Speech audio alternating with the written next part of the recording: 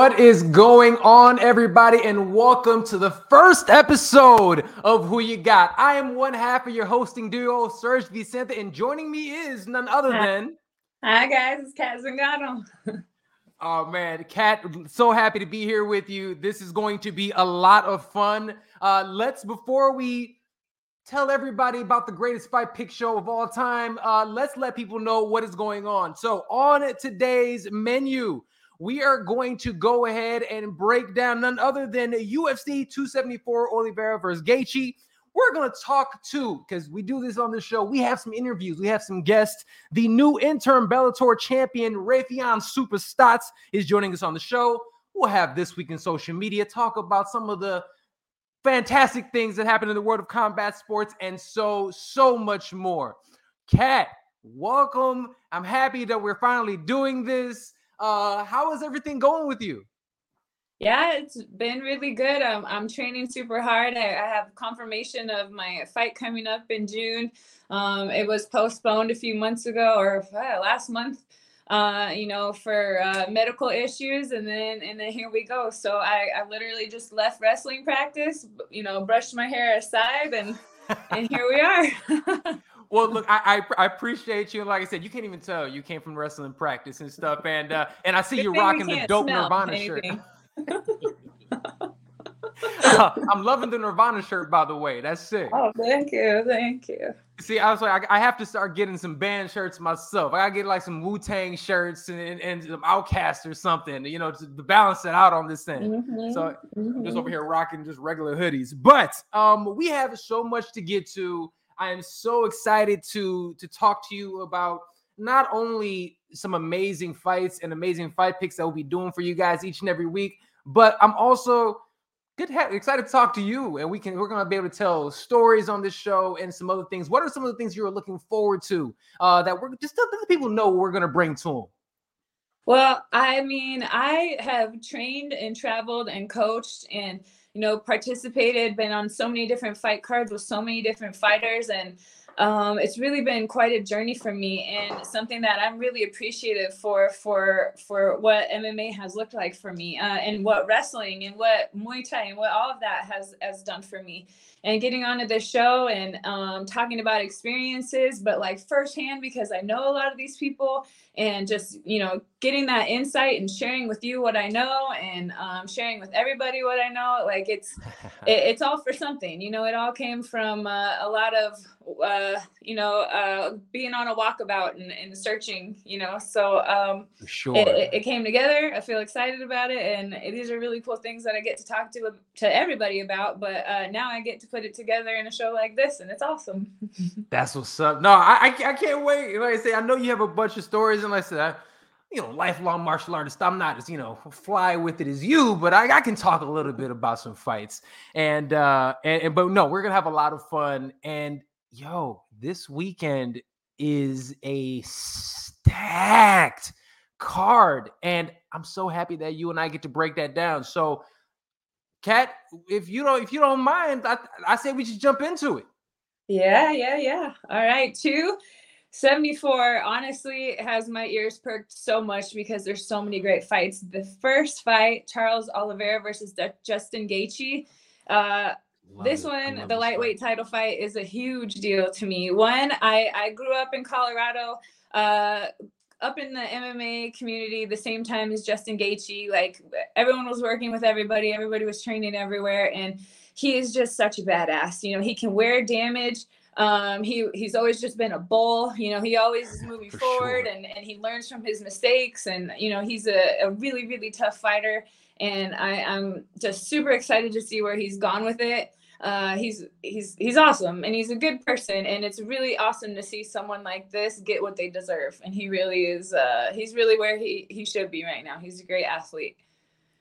I'm such a fan of Justin and what he's done. And I think this is why this fight is so exciting on so many different levels, because I think it's the two guys that are the two rightful competitors. It's the two guys that are supposed to be there. And I'm equally as excited about Justin, because watching his career from WSOF all the way to what he's done, starting in the UFC slow, picking it up and going on the tear that he's been on.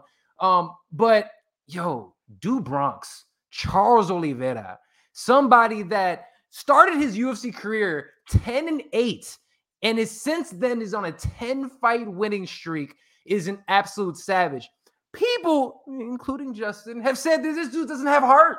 They said he doesn't have heart. They said he's a quitter.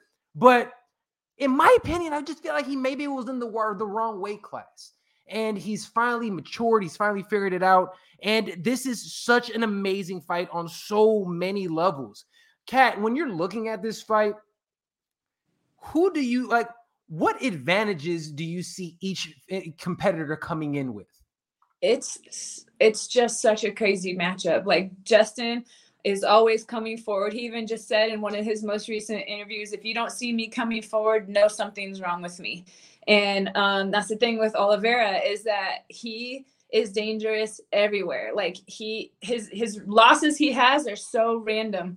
But even when he's out there, he's fighting, he's toe to toe. If you clip him, you catch him good, you still have to be careful how you approach finishing in the next move, because he could be wounded, he could be tucked up, and he'll still throw a flying knee. He'll still throw an up kick. He'll still find a way to clinch and put a powerful elbow in there. Like, you're never completely out of danger of him, because getting close to him, even if you wounded him, even if you think that you got the advantage and you just put him on his butt, you being that close to him also means he's that close to you. And when he's that close to you, he is very, very dangerous.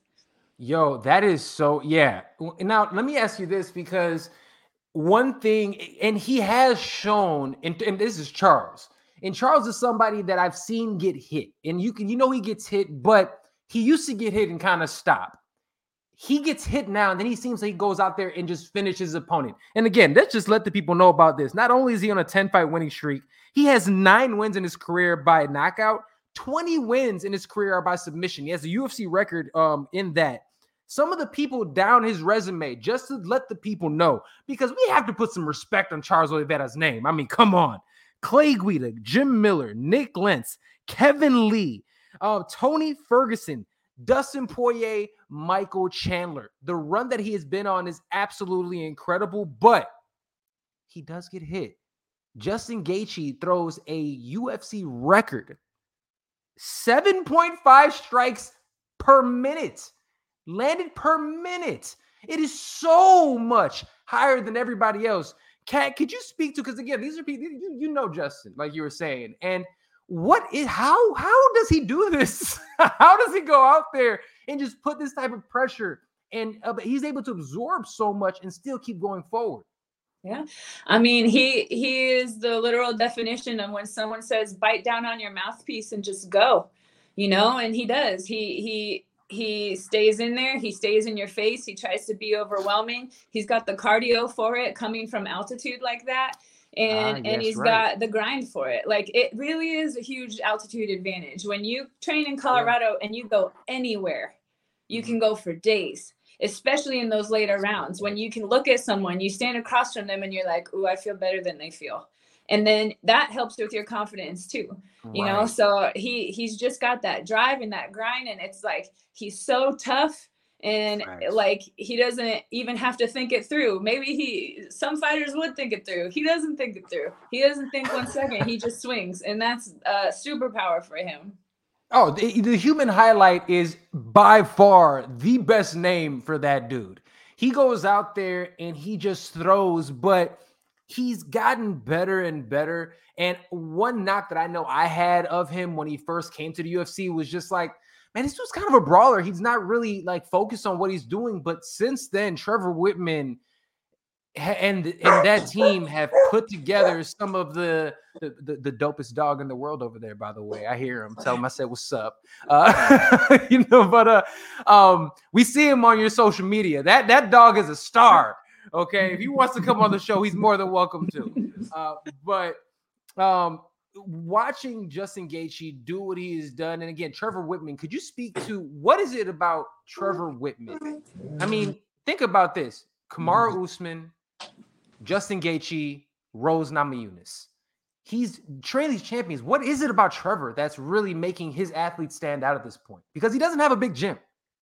And he doesn't want a big gym. There was a time where he did have a big program. Like there was a time where it was old school grunge. Yes, Training Center. Yeah. And that was a really tough place to go. And you know, I'd end up over there in practices as well. He had Leister Bowling as the wrestling coach there for a while. I remember seeing Shane Carwin when I would go in, George St. Pierre when I would go in. I would see Brendan Schaub when I would go in. Like these practices had no shortage of bad motherfuckers in there, and everybody went there for Trevor. And you know, Trevor isn't the most outspoken guy. He's not going to sit and chirp. Like he says what's needed to be said. He analyzes things. He tells you what he sees, and he's right. You know, and he has a calm presence. You know, he gets in your head and he gets in your heart and he gets you to trust him because he really does know what he's talking about. And the way that he sees the game is the way that it is. You know, it's not, he's not just trying to come up with things to act like he knows. Like I think if it came down to it, he'd probably rather, you know, not be in the spotlight, but he's very intelligent with it, and he knows how to break down fights, and he knows how to tell you what to look for and what to expect and what to prepare for and how to be unexpected. And, you know, I think he just gives his fighters all of this confidence. I believe he didn't really want to do grudge anymore because it was like he wants to just focus on the people that he has and just kind of go from there. It was, you know, not one of those like any offense to anyone, but if he has a finite amount of energy, he's going to give it to the people that he built from the ground up. And absolutely respect the guy. He's always been super nice and cool. Any little tidbits he's given me have been right on. You know, and I just, I'm curious how that night goes when the main event and the co-main event are seriously. I've fought in fights before where I've been on the cards with my teammates, and it's so motivating. It's so awesome. The only problem can be is if you know, the fighter before the fighter, if anything goes wrong or anything goes bad or they get hurt, is not being emotionally tied up in how they do. You know, sticking into how you're going to do and just keeping that focus and making sure that you're right on and having to, you know, shift gears with your coach as he prepares for them and has to leave you type of thing, you know, and it's definitely not the first time they've had to go through something like that. It's just the first time in this type of scenery. Well, did they do it? Did Rose do it last time? And didn't all three of them fight on the card? It was Kamaru's title defense. It was Rose's title defense against Weili, and then Justin had his fight against Michael Chandler. Wasn't that all on the same card? I believe so. You're right. You're right. Trevor Whitman is a savage. They obviously had a great time that night. Yeah. So, like, I love that team. I love what they're doing, and he is really quick before we move on to the next fight, because we're sticking with Trevor Whitman. We're sticking with the team. Have you tried those gloves, those Onyx gloves that he has? Are they that dope? I want to know. You know, I got hit. Okay, so fighters, I feel bad even saying this, but fighters, like, we all try to find a way to monetize what we're doing at some point, you know, and sometimes people hit you up like, hey, friend, hey, comrade, like, I'm going to start making these hand wraps. Would you mind if I sent you some? And then, you know, you wear them for some posts or whatever. And then you hear from someone else, hey, I'm drinking this water that has my name on it. Would you mind? You know, and everyone kind of has this thing. And sometimes you bite, sometimes you don't. I have no clue what you're talking about. And I do remember Gaethje hitting me up and asking me if I wanted a pair of gloves. And I have this like bin in my garage of gloves and gloves and gloves. And I have my one favorite pair / brand that's like, they just fit me and they're the best ones. And like when I put them on, they're just the ones. And so it was kind of one of those, like, I would take them, but like, realistically, like, I'm so attached to what works for me that they're gonna be part of the bin. And I you know, so I get it. Kind of like declined, and I was like, but then now I see them and I'm like, man, would I like those? I don't know. I'm just still so routinely attached to the things that I'm like attached to, and so I stick to my gloves. Hey, no shame in that. I wear the exact same Nike socks, not the exact same ones, but the same, you know, just because I like the way they feel.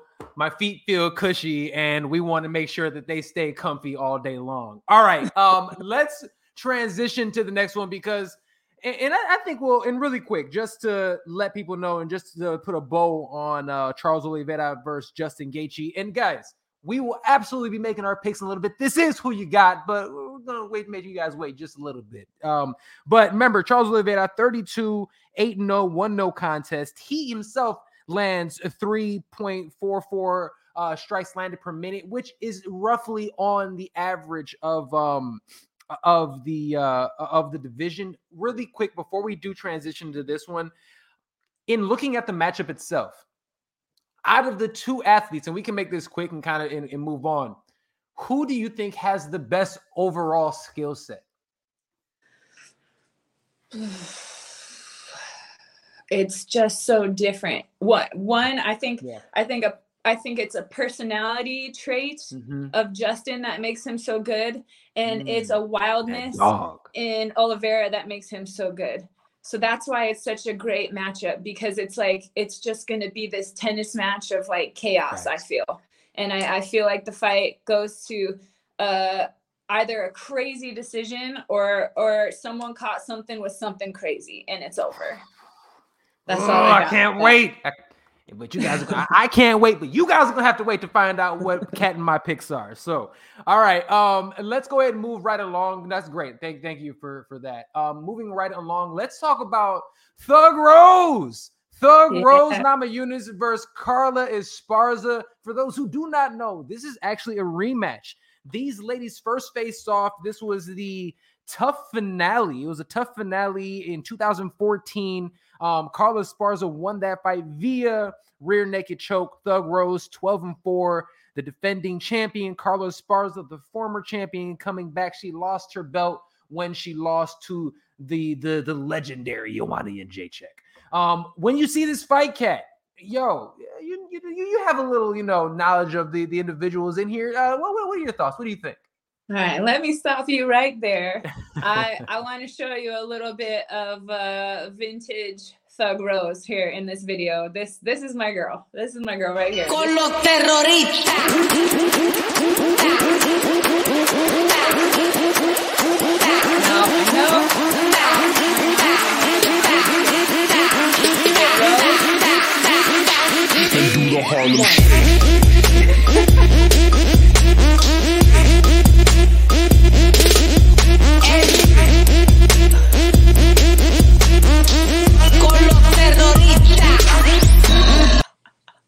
Oh my God. Oh my God. This is why Rose wins, is because of shit like this. Because I see. Because she's like one of the nicest people in the world.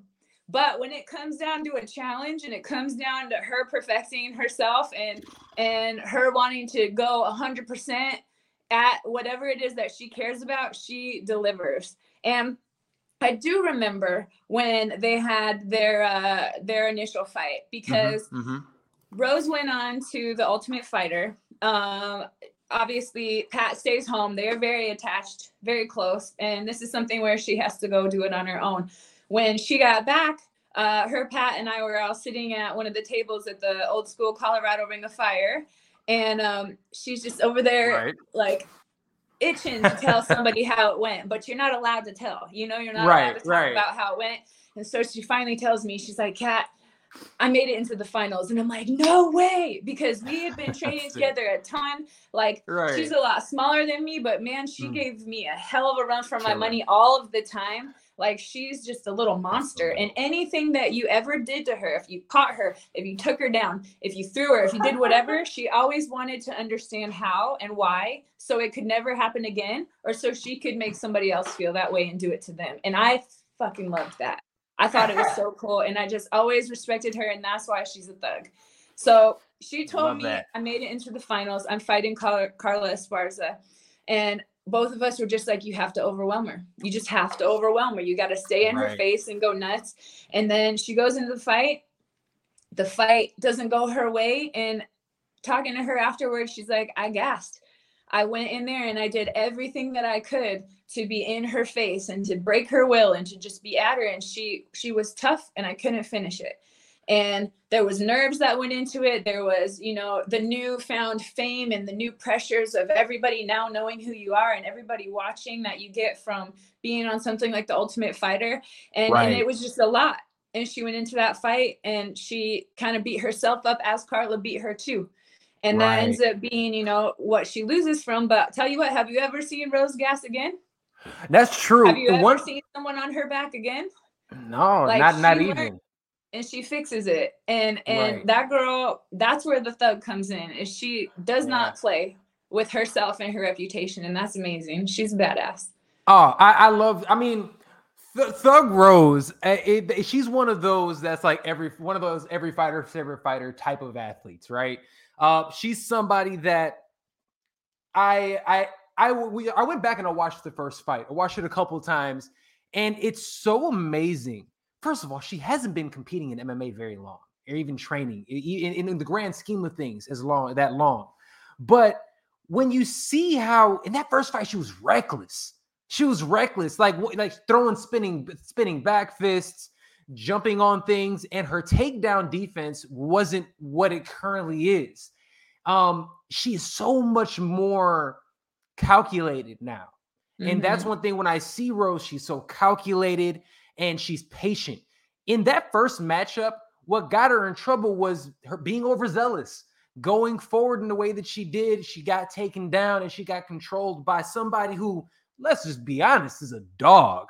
And I mean, and I'm saying a dog in the best way possible. Carla Esparza is one of those that we know what she's going to do. She is like, I want to take you down, I want to control you, and I want to elbow your face through the mat.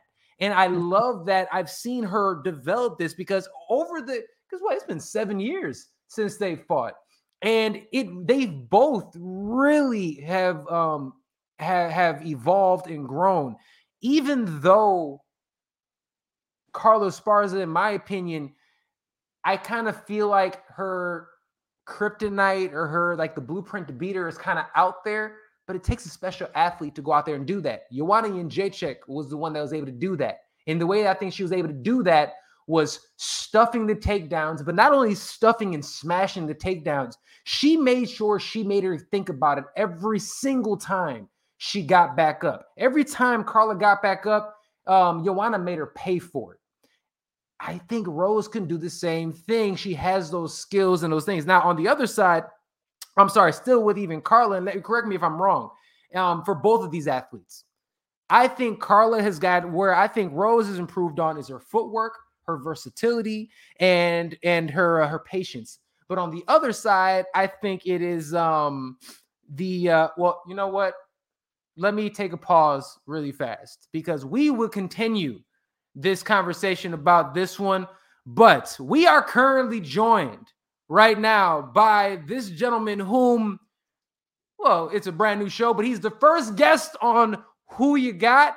He is the current reigning, defending interim bantamweight champion, currently in Bellator, going out there fresh off of his knockout win against Juan Archuleta. We are talking about the man, the myth, the legend, my boy, Raufeon Super Stotts.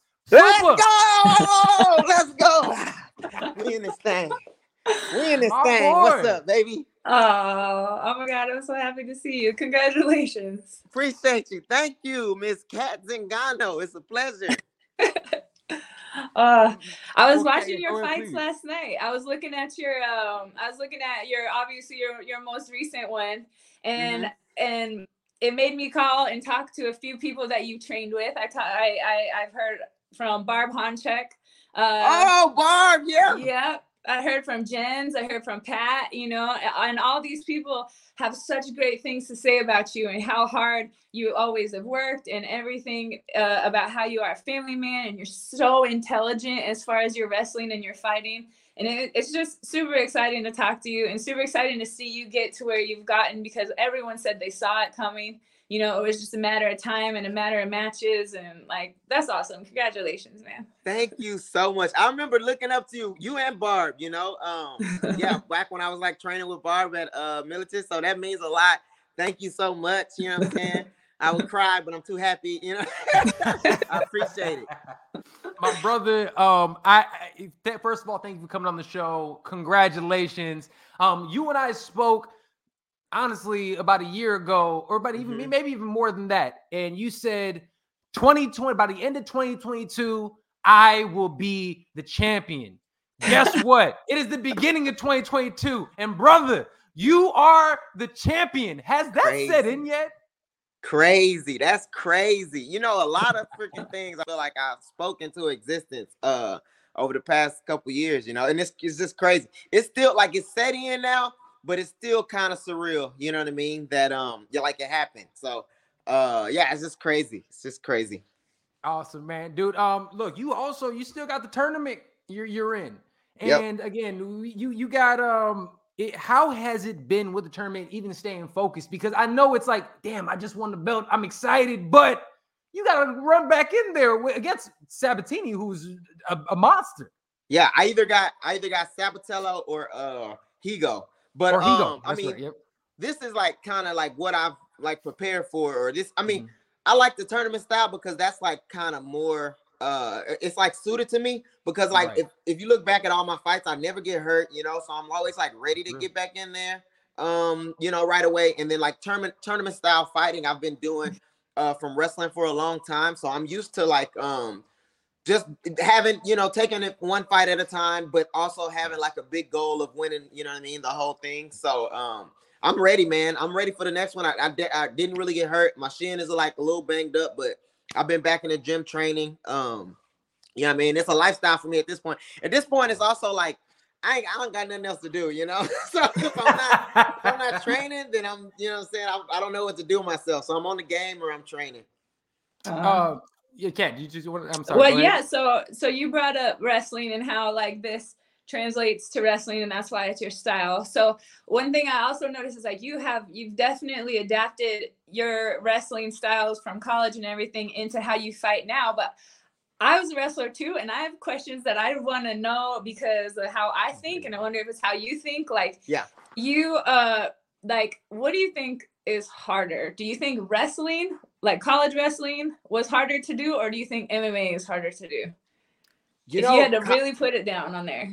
College wrestling was like, it was harder for me just because it was like it's just like a grind, like it's a constant grind every day, and it's not really a let up. It's just like you grind, then you grind harder. So like college wrestling was like super hard, and the practice was like just so like tedious, and just they were long because it was like full of, you know what I mean, you going like and drilling kind of like constantly, you know what I mean? You're trying to get like 1,000 reps within a practice. So college wrestling I felt like was harder. Also I didn't have like kind of my like diet and stuff figured out, or like how I should be training figured out, you know? So it was literally, I was just like running into a wall just because I was told to run into a wall type of thing.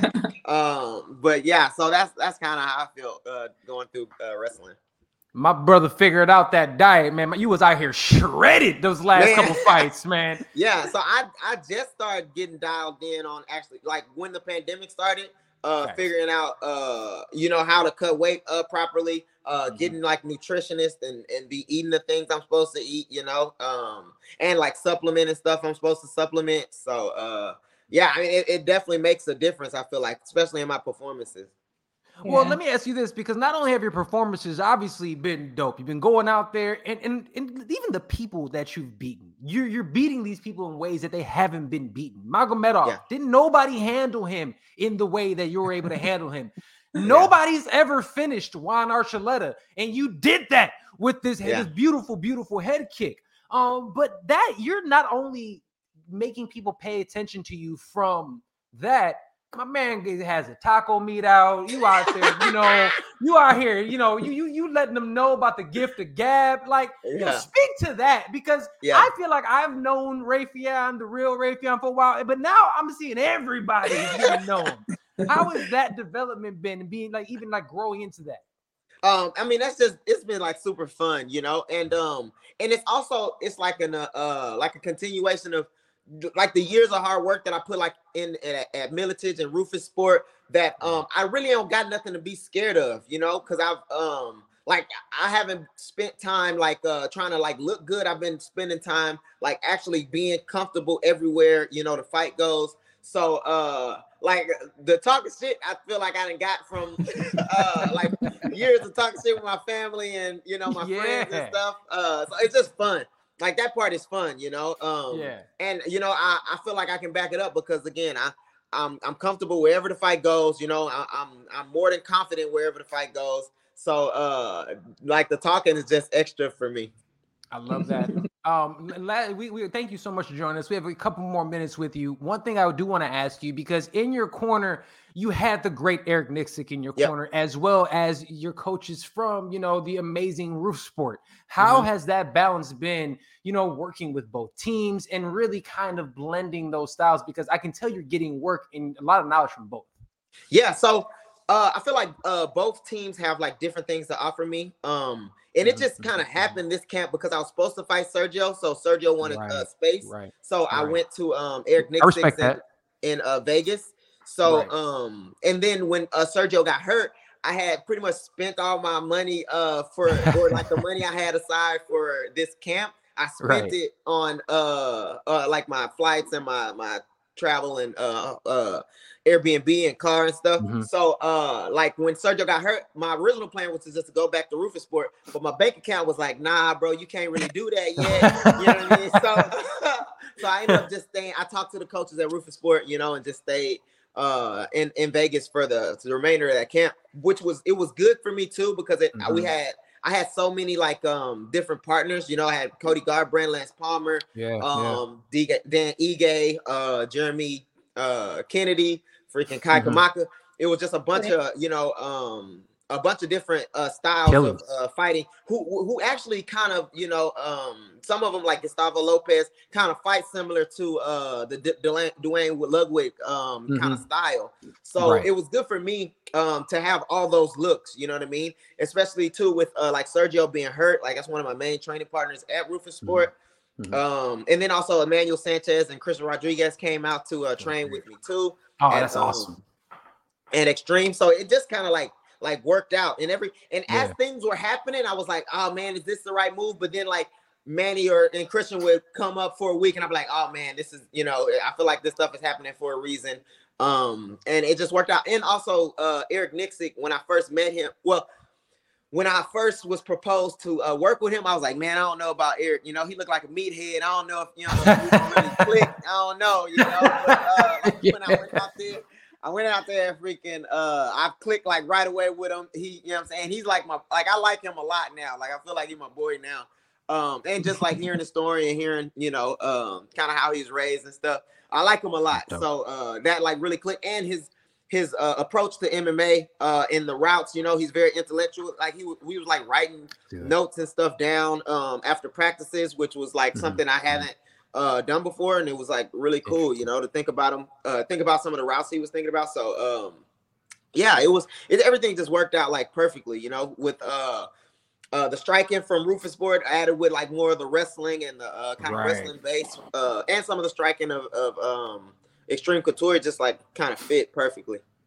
That's the thing about having like this crazy variety of training partners, is the ones that can't simulate your opponent, they at least make you work on problem solving and reacting to things that you don't predict. And that gets you better in a certain way too, because it's like we all need that. And you still never know if your training or your opponent's going to change. So you still want to get ready for just anyone, let alone you improve yourself. And then you obviously need your easier rounds. You need your harder rounds where people are beating your ass. And then you need the rounds where it's like very practical. It's going to be this person. It's their stance. It's their size. It's their skills. Like it's great to have more than just a simulated training partner. Yeah. And so I feel like at Rufus Sport, we have like they have big gym vibe, but it's really just a select few of us like training. So a lot of the times, and I feel like a lot of my successes or my ability to like grow was due to having to be a certain person. You know, like I've never really fought Sergio as Rafion. Like I've always like been a person for a camp, or he's like been a person for me for a camp. Which like then like we retain some of those skills. Like we like some of the habits. We're like, oh man, this actually works. Like the things he do or the techniques that people do. So I feel like that's how we were able to like grow, you know, a lot. And then having like, you know, I just recently, I feel like probably a little bit before the Magomed fight, so probably like a year, I started doing like some more cross training. So I went to train with like Corey Sandhagen, and Corey Sandhagen actually like came to Houston and stayed with me for a week to help me train for this fight too. But like cross training, I was beginning to like that's when I was like getting like a lot more confidence, because then you're not like you get to like kind of try out your moves on, you know, people that don't have the same what do you call it, probably the same patterns also that you're accustomed same patterns, you know what I mean? Because at Roufusport, we're all like kind of taught the same way, you know, we all kind of got the same style just because of, you know, proximity of the training and like who we were taught by. So it's like good to like try it out on other systems, I should say, like systems of approaches to MMA, you know what I mean? So I really like it, you know. I like the cross training, and so like and also you never know what's gonna or people gonna do. Like Juan, I didn't, you know, expect him to like wrestle me, you know, or he was just trying to wrestle you the entire fight, bro. He was just attacking your front leg. The wrestling, and he was, and he did, which, you know, surprised me and probably got him up a couple rounds. So it was good that I was able to make that adjustment, you know, just because of all the different training partners I trained with. That's amazing, brother. That's look, man. When I saw that happen, I saw the head kick. I hit you up. I was jumping up and down on my couch, bro. I was like, oh my God, let's go. Yeah, man, let's go, man. It's amazing. And again, I cannot wait to see your next fight out there. Thank you for jumping. But before we let you go, this is who you got. And being that is who you got, UFC 274 is this weekend. And brother, we got to know who you got. So with that being said, UFC 274, we're just going to go ahead and kick it off. Let's start with, I'm going to ask you, main event, co-main event. We got Charles Oliveira, you know, versus Justin Gaethje. Rafion, who you got, bro? Man, I'm gonna have to go with the champ, Charles Oliveira. I'm gonna have to go with him, man. He's been proven, you know what I mean? Gaethje is definitely, you know, if it's a certain type of fight, you know, Gaethje, I feel like will come out on top 9 times out of 10. But I think Charles got the tools to not make it a certain type of fight. If it's like a stand-up brawl, I got, you know what I mean? I got Gaethje, Justin, you know, all day, every day. But, you know, it's up to Charles Oliveira to not make it a brawl. And I feel like, you know, he's got it if they go, you know, anywhere else. If they fight any other style. If it's a stand-up fight, it goes to Gaethje. If it's a flying squirrel fight, it goes to Oliveira.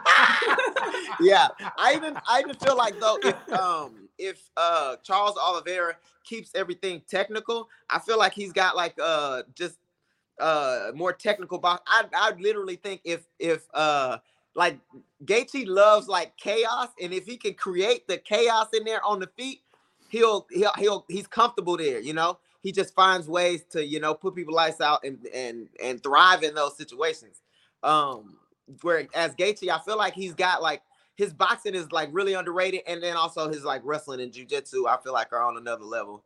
So okay.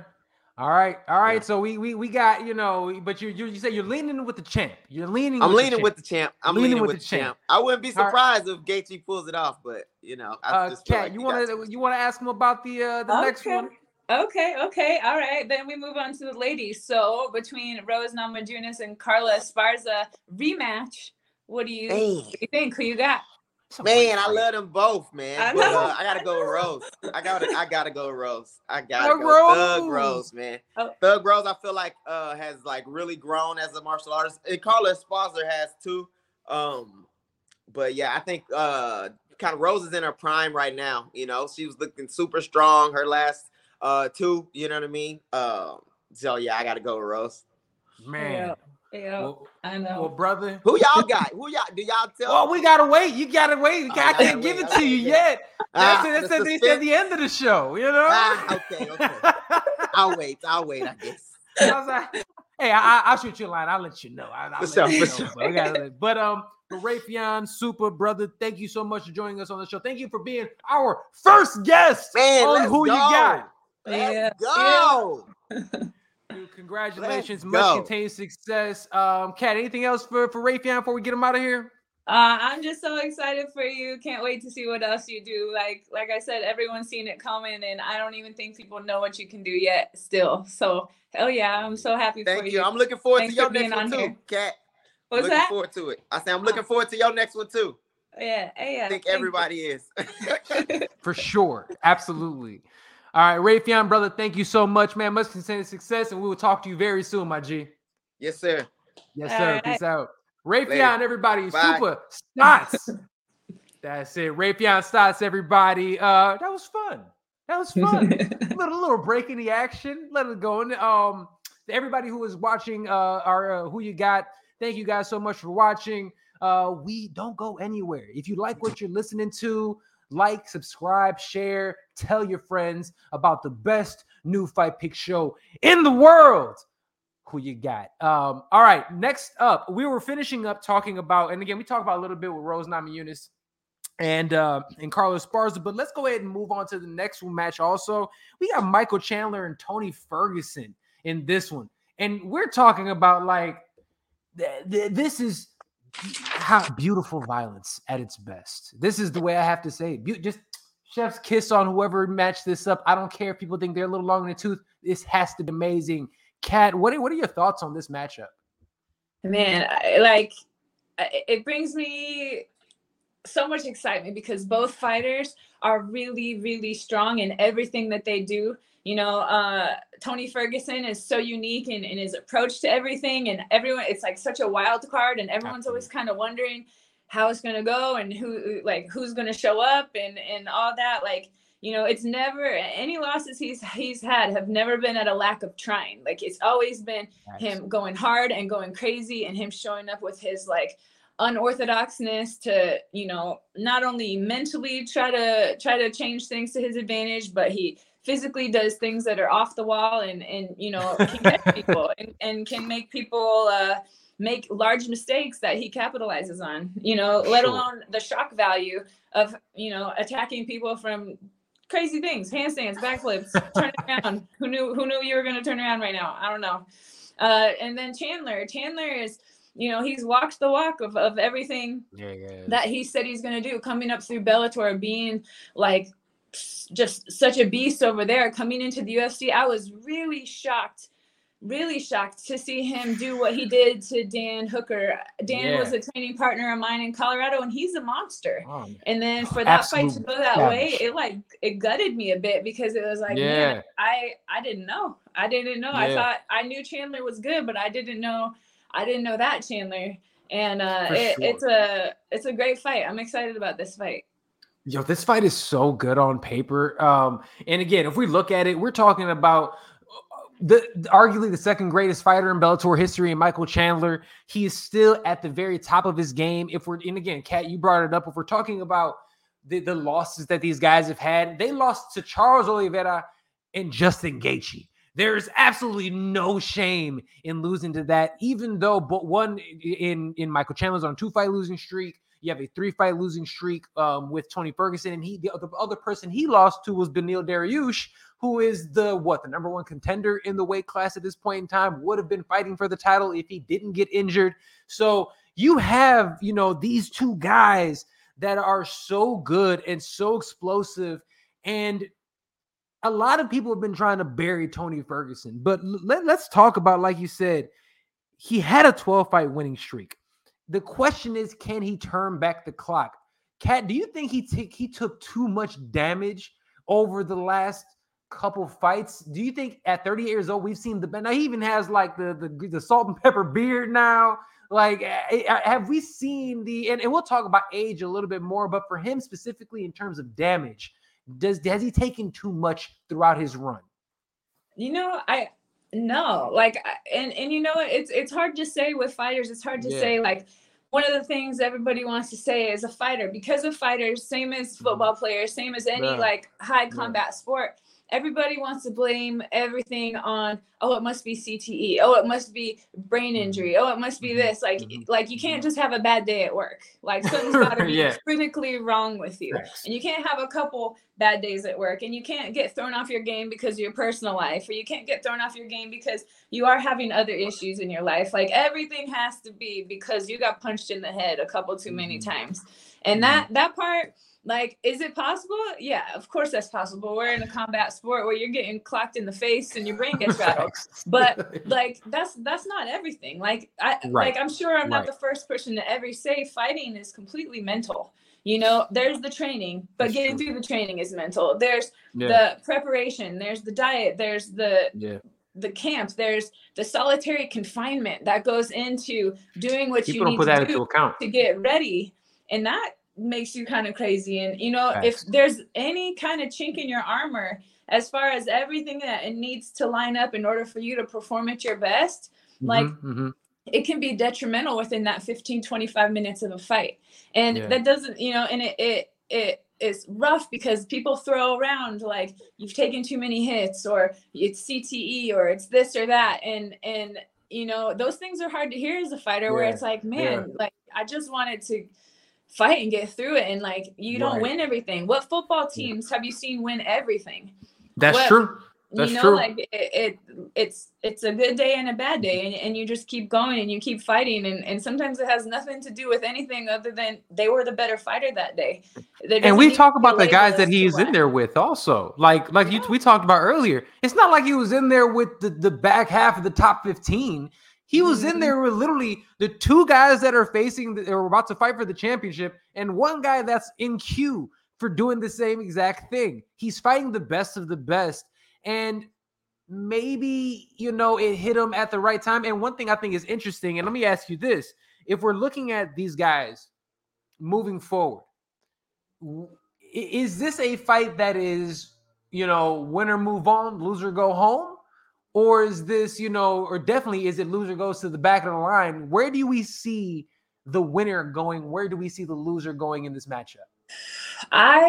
I feel like there's different categories of fights in the UFC, right? I think this one is just interesting as hell. I don't think it sets anyone up for a title contention. I don't think it sets anyone up to get cut. I think it is just one of those badass matchups that in the history of MMA are super, super interesting to want to see. Right. Ferguson is unorthodox and crazy. Chandler is very composed and hardcore as hell. Like, so that again is a really awesome matchup, and it's for the fans. It's, you know, whether it involves either of them or not, I don't think it'll hurt either of them. I think that it's just about, this is going to be a badass fight and everyone's going to watch it. And we both know these two gentlemen show up. They never have a boring fight, no matter if they're losing, winning. Both of these guys, we can go all the way up and down their careers. They show up in big moments. I cannot wait for this fight. Let's go ahead and rifle through these next two really fast. Do you want to bring up the next one, Kat? Of course. All right. So next one, we have Mauricio Hua and OSP. Legend. So good. So good. Love you know what I like about these guys is they both are legends. Like, they both have tons of fights. They both have always put on exciting fights. Like, everybody knows them. Everybody wants to see what happens. Like, you can only respect these two men, and they're huge. They're big dudes. I mean, physically and technically and skillfully. Like, they're very good, and this will be a really good fight too. So just for context for people, I have been watching, when I first got into MMA, I was watching Shogun. He was the guy that I was like, I was watching, getting Pride, you know, not DVDs, VHSs, and watching Pride VHSs and watching Shogun who will compete. That was in 2000. 22 years later, this man is still here and is kind of in this like weird Indian summer period of his career where he's out here. What is it? He's 5-2-1 in his last couple, as opposed to, Open St. Preux 4-6. A lot of people make a lot of stuff. And the next couple fights we're talking about is a little bit of the legends category, we can say. And I have to say, I like that the UFC is kind of doing this a little bit more recently. But people have a lot to say about age and fighting. And not just age in terms, like I said, and how long people can continue doing things. We're seeing people like Glover Teixeira at 40 plus are winning belts and things like that. What do you think about people in terms of bringing up age when it comes to MMA? I mean, it's definitely been something that I think people really are uncomfortable, and by people I mean fans. I mean where they're feeling themselves, or these might be complacent people that aren't moving around as much, and so they themselves feel a certain way. But with the advances in science and the advances in knowing what to do for nutrition and the advances of training and learning, how do you train right? How do you rest right? How do you, heal right? All of those things can make people last much longer. And it's definitely something that, it's stigmatized in a certain sense because, you make it to these levels, you're at this certain age, and these are certain ages that everybody already has doubts and questions and things that they think that you should have done or will do or need to have done by a certain time in your life where, as men, if you're in your late 30s, why or how much longer are you still going to fight? But at the same time, like you look at these fighters that are, in their mid 30s or, in wrestling, 33 was like the physical peak for most men. You're seeing that come into MMA as well, where I think the issue lies is that a lot of these professional sports, you see NFL, you see hockey, you see NBA, and the athletic peak for those guys is early to mid 20s, unless you're a quarterback. And even that, you talk to Tom Brady and people are like, when are you going to hang it up? When are you going to hang it up? He's like, when I suck, when I stop winning, when I stop is when I'll stop. Sure. And that's the most perfect answer, and I think a lot of times people think you should only be fighting if you're in it for world domination, like you're only after the belt, you're only whatever. But what if you're in it for the love of the sport? What if you're still safe, you're still healthy, you're still winning fights, you're still going out and you're nailing every practice, you're beating up all the new kids, the young kids, and you love it. What about that should be questioned because of your age? If you feel good and you're doing good, then what are you missing? Are you missing anything? For sure. No, it's a good point. And it really is one of those things that I think about it when people say it is combat sport, especially MMA, not as much boxing, because boxing, I think, still heavily relies on that quick twitch muscles, right? In terms of MMA, it's such a cerebral sport where it's a skill sport. In those skill sports, it takes so much time to accrue all that knowledge and all that samurai wisdom. It seems like by the time people are really starting to figure it out, they're already, especially the heavier weight classes, it seems like they are still able to, put it together because physically they haven't fallen off and mentally they're even sharper than they've ever been. Mm-hmm. So I'm glad that you're saying that this fight is going to be a fun one. It's a rematch for those who do not know. Shogun actually was finished against OSP, but this fight also, these are two rematches from 2014. OSP won via 34 seconds. Very different fight. We will see what's happening. But another fight that we're talking about, and you're talking about people that do this for the love of the game and what they really love it. And no one loves fighting more than this next one. Donald Cowboy Cerrone versus Joe Lauzon. I don't know if anybody loves fighting more than these two guys. Like, seriously. You know what? I agree, but I will say I have never met someone that gets more nervous for a fight than Donald Cerrone.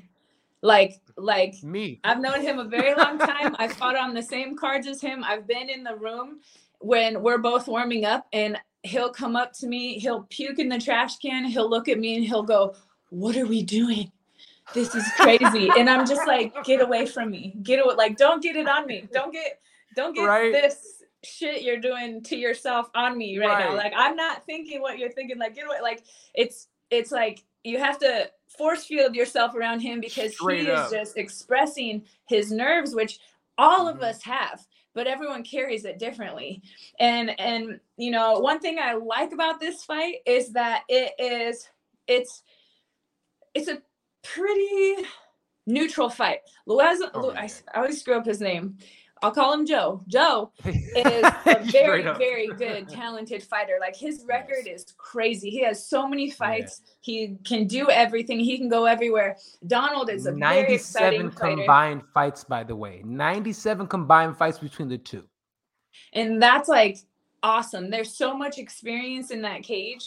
Like, it makes it so cool. Where I teeter-totter with it is that Donald really, really shows up on these fights that are a little bit less pressure. Joe is a very good fighter, but this fight, again, it's a very entertaining fight, but I don't see it putting either of them in a title contention or taking anything away from either of them. I think it's one of those really entertaining, really good fights that everyone deserves to see. Facts. My concern is that Donald, because he does take a second to wake up in the first round, which, trust me, I am not trying to insult because I am this way as well. Yeah. Any black guys I've gotten in my life are because I don't know where I am. That first round, right? But, you know, is how does he turn on? How does he show up? Like, that first round, if he can weather, you know, his own emotions and how that goes, you know, he comes in and he's such a killer. And as soon as the fight's over, he's like, oh, yeah, I know. You know, I meant to do that. But yeah, this is a very entertaining fight, very tough fight. I expect carnage. Like, I expect swollen eyes and broken noses and, you know, limping for sure. Oh, absolutely. And this is, I'm so hyped because it is one of those fights, and I'm glad you put it that way. It's one of those fights that as fans we deserve. But not only do we deserve it, they deserve this type of fight. You're right. Neither of these guys should be fighting for or be anywhere near a title. Donald is on a 6 fight losing streak. This is the first fight for Joe since, hold on, how long? In 26 months. This is his first fight in 26 months. So it's been a long time. Granted, he was on a 3 fight. He was on a 3 fight losing streak. He won a fight. But then he took 2 years or whatever off. So this is an interesting fight, but I think it's going to be a lot of fun. I cannot wait. But with that being said, you know, our guest was supposed, he came a little early. It's okay. It's already time to jump into it. Kat, you know what time it is. It's time to let the people know. Who you got? I love it. Let's go ahead, Kat. Let's kick it off. What's the first fight we want to pick? All right. Let's start where we left off. How about Donald Cerrone versus Joe Lauzon? Who do you got? Who I got? Oh, all right. In terms of Cowboy Cerrone and Joe, this is one of those fights for me that I went back and forth. The 6 fight losing streak, I was like, oh, I don't know. But you said something that swayed me. When Donald Cerrone doesn't have pressure, he might be the best fighter in the world. And those fights, when he doesn't have pressure, I don't think he has any pressure on this fight. So for me, I'm going with Cowboy. I think Cowboy turns back the clock and he makes it happen. Kat, who you got? I'm gonna say I wanna, you know, disrupt any of the stigmas attached to ring rust. I do, and I want to give Lauzon all of the respect that he deserves because he's tough 1,000%. And bang and whatever. But you know, same thing. I think this is a fight that Donald can get excited for, one that he can want to show off in. You know, I think he is also going to look at the ring rust as a factor, and he's going to come early. So, you know, we'll see. But I agree. I got Cowboy on this one too. We're going with Cowboy. All right, next up, moving right along, the legend, Shogun Rua versus, you know what? I'm going to put some respect on his name. OSP has consistently been good for a very, very, very long time. So I'm pushing, and he has a win over Shogun. Kat, who you got? All right. I'm going to be emotional with this one. And I'm going to tell you that with all due respect to Shogun, OSP, he had my back at a bar a couple years ago where I went to a Bellator. And after the fight, I brought my dog into the bar.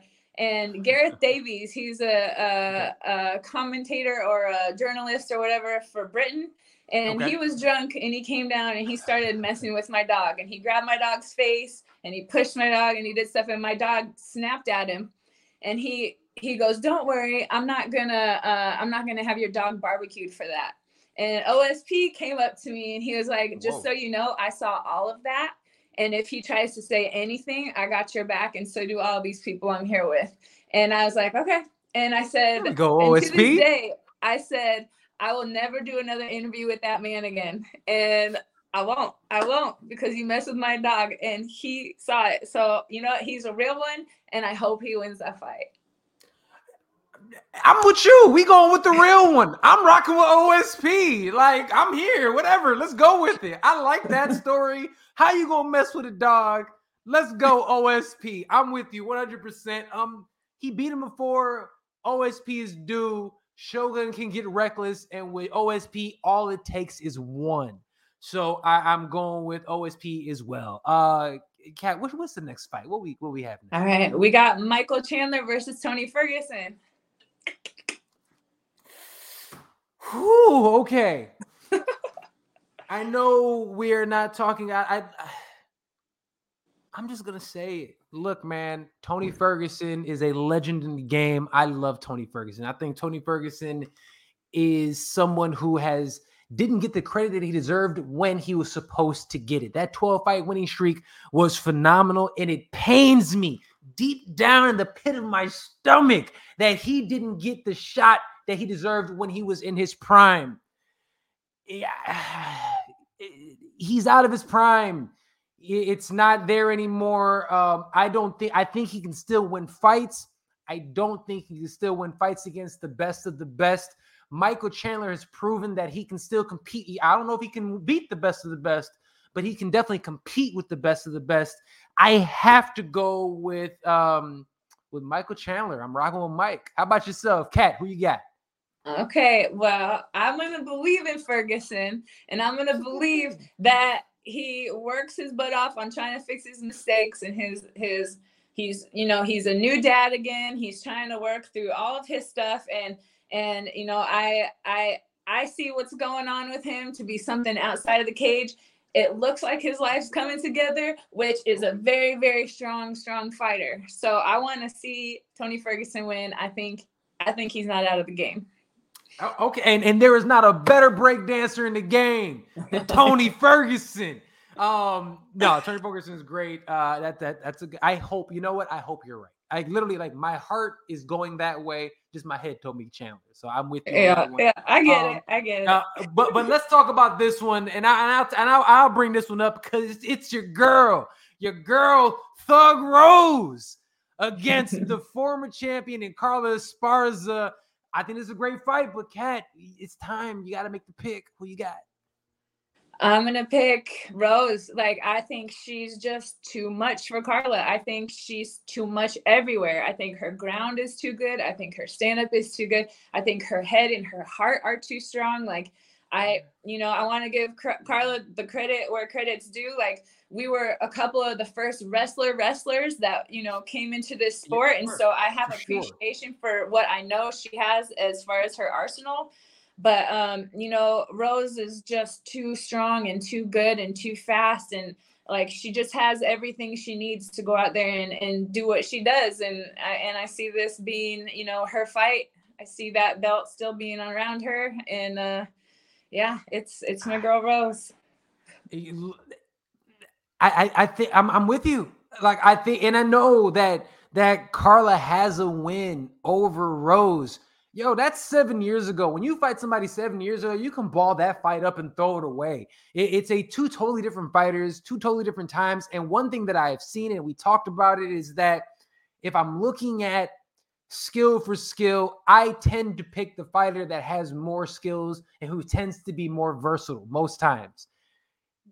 I don't know if there's any fighter in that weight class that is more versatile than Rose Namajunas. Thug Rose gets the win because she can do what we talked about. I think she can stuff the takedown, and she gonna put those paws on her when it's time to break it down. I got Thug Rose in that one. And the fact that she's such a perfectionist on things, I know she even gets in with like sports psychologists too. Like she does everything. Like she wants to win, she's gonna gargle bloody worms, like that's Rose. She did everything. I know she did to get here where she's at, and she's gonna keep it. It's something that's cool about Rose was that there was a time where it seemed like when she first got the title, it seemed like the pressure got to her. It seemed like it was too much for her. But it seemed like when she didn't have it, she released something, and she just became this warrior. And she's come in there ever since then and just been an absolute monster and been one of the most exciting, entertaining fighters on not just in the UFC, in all of MMA. I'm with you, Thug Rose. All right. I'll let you go ahead. Main event time. I'll let you pick it and let us know.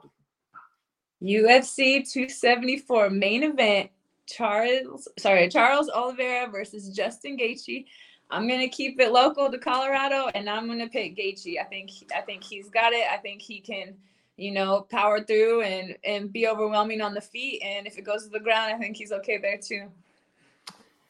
With Justin Gaethje, he's one of those guys that all it takes is one. All it takes is one, and he got the win. And when you look at it, he carries his power from first round to fifth round. He has a gas tank that goes for days on end.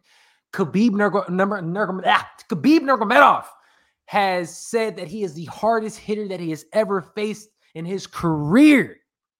And with all of these reasons is why I think Charles Oliveira is going to win this fight. Charles Oliveira wins this fight. I think he has more skills. I think he is more well-rounded. And I think he's gotten to a point in time where he's like, if you hurt me, I'm going to pick myself back up and win. I think he is the best fighter in this weight class. I think it's going to be dangerous. I think it's going to be rough. But the person that he has developed into and grown into is the champion. I'm going with Do Bronx. I had to. I got it. He is so good right now.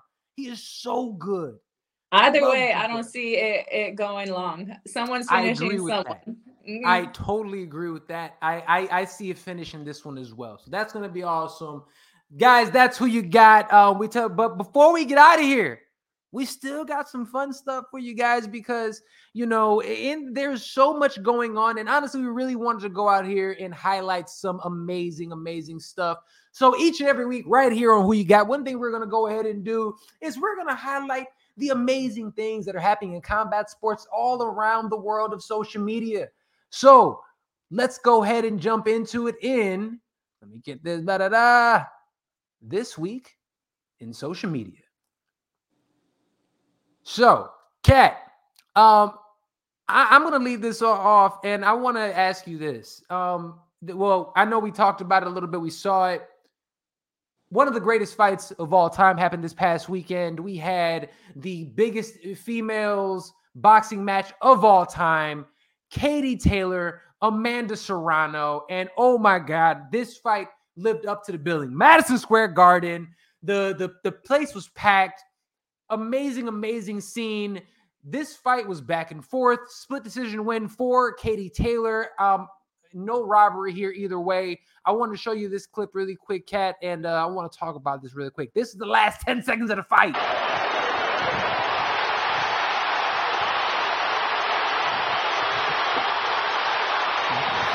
You rarely see this. This is great. It's so insane. And it reminds me of vintage Christy Martin. Yes, it does. Yep, just going in there, crazy, hard, showing with everything you have, accuracy, power, and that grit. That grit is not something that you can train. That's from your soul. That's from your life right there. That was so dope. And to see that, first of all, I think it's utterly ridiculous that boxing has for women 2-minute rounds, and I think it's utterly ridiculous. But I think these women are the ones that are going to be able to finally change that and have some normalcy in this, and actually be able to highlight women's boxing. But it was such an amazing fight from pillar to post. Those women went out there and earned it. They dug deep. And Kat, you have been in some of these type of I mean, everyone who's watching Who You Got, you are a legend in this game. You are a pioneer in combat sports, MMA, just like these women are. For you, and I want you to, because you had another clip from this that you want to talk about. But before we even get to that, what are your thoughts on just the moment itself? Man, you could even tell leading up to the fight, like you have an Olympian right there. You have a multiple weight class champion.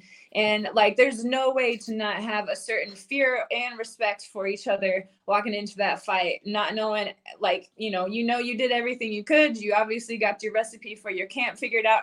These girls are very successful individually. And now they're coming to clash in there. And even just the weigh-ins, like it felt like thunder and lightning, like, something's brewing, like this is going to be nuts. Like you just knew it.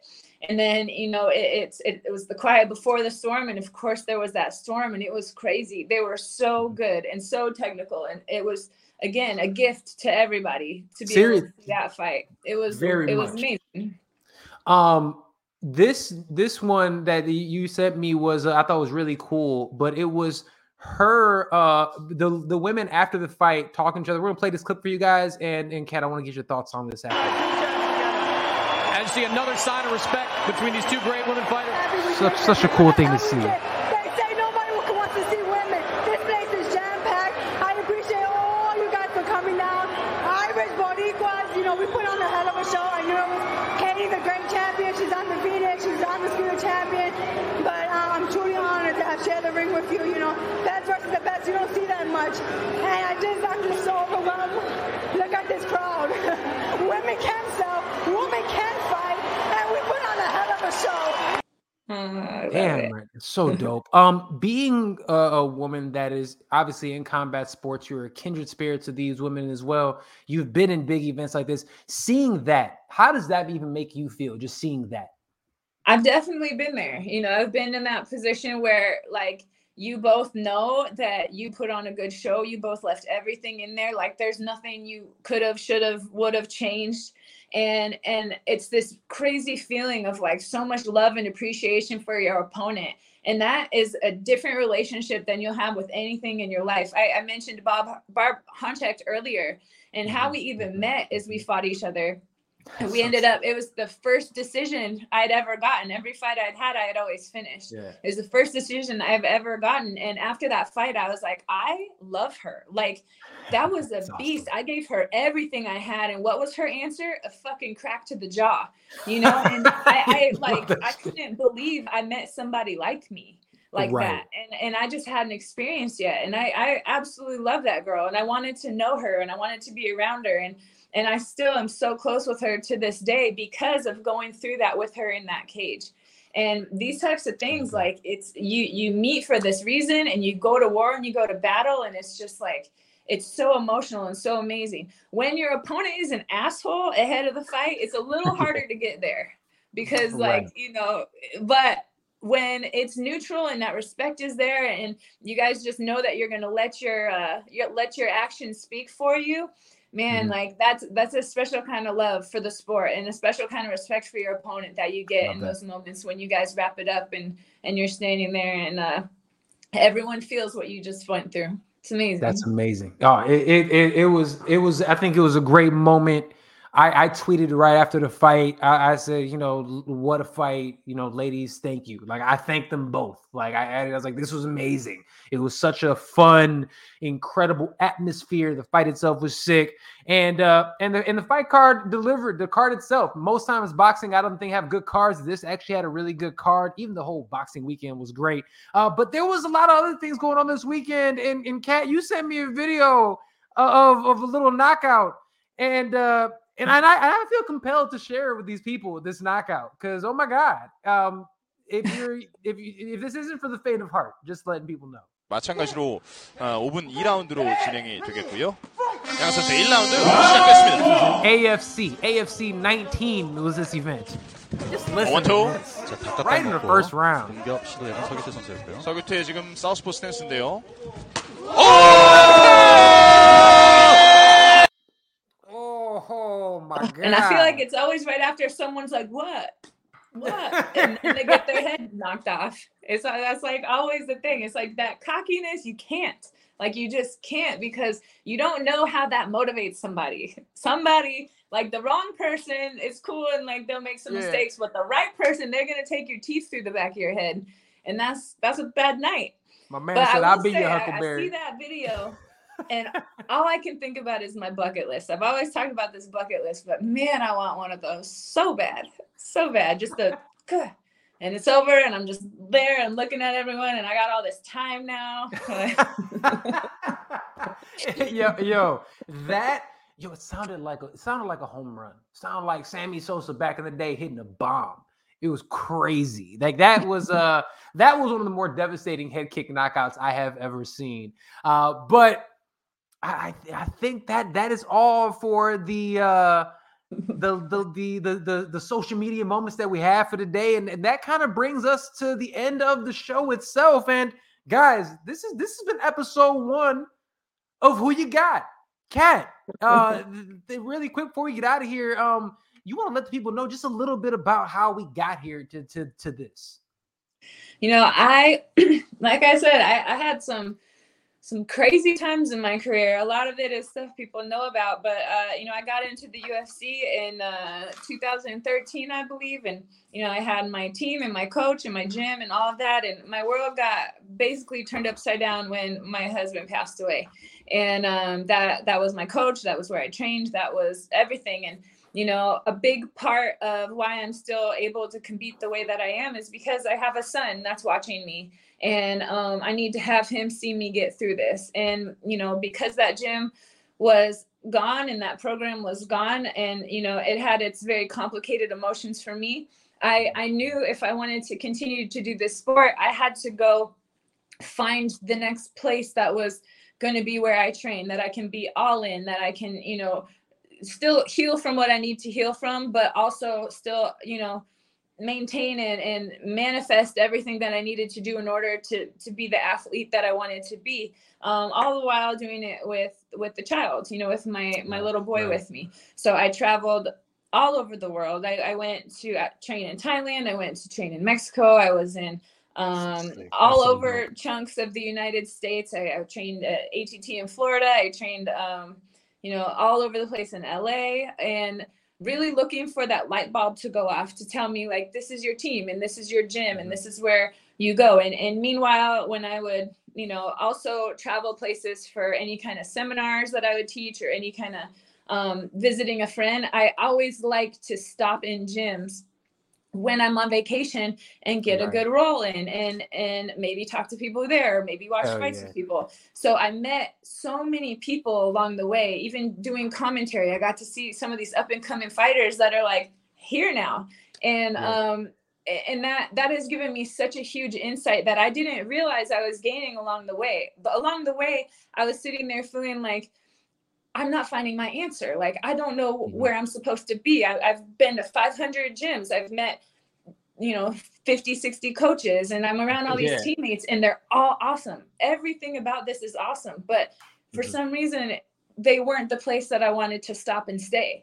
And I felt like at the time very frustrated, like, man, this is all for nothing. But then I'm sitting here today and I'm like, it was for a lot. Like, I know all of these people, and I have awesome experiences with them, and I got to know them as a fighter. I got to feel them. I got to be coached by this coach. I got to teach this person. I got to talk about this person. I got to go to lunch with these people, like, and I got to learn so much from that experience that it wasn't a waste of time or not what I was supposed to be doing at all. It was exactly what I was supposed to be doing. And I'm super excited to sit here and be able to talk to you guys about these people on a personal basis, and on top of it, just get to share my experiences and my stories and how exciting and hard and crazy and, all of the words that experience was for me, and put it together in something like this where, we get to honor everyone and we get to explain things. And that just means a ton to me to be here. That's awesome. No, I like I said, I appreciate you. I'm very happy to be doing this journey, going forward with this journey with you. And people, we are going to have some really dope stuff coming your way. We're going to have interviews. We're going to break down fight cards. And the more we do this, the more you guys support, the more dope shapes coming your way. So this has been episode 1. Thank you guys for watching. Make sure you follow. Make sure you subscribe. I am one half of your hosting duo, Serge Vicente. Next to me, you got Kat Zingano. And we love y'all. We will see you next time. Let people know about this dope show. Who you got? Peace out.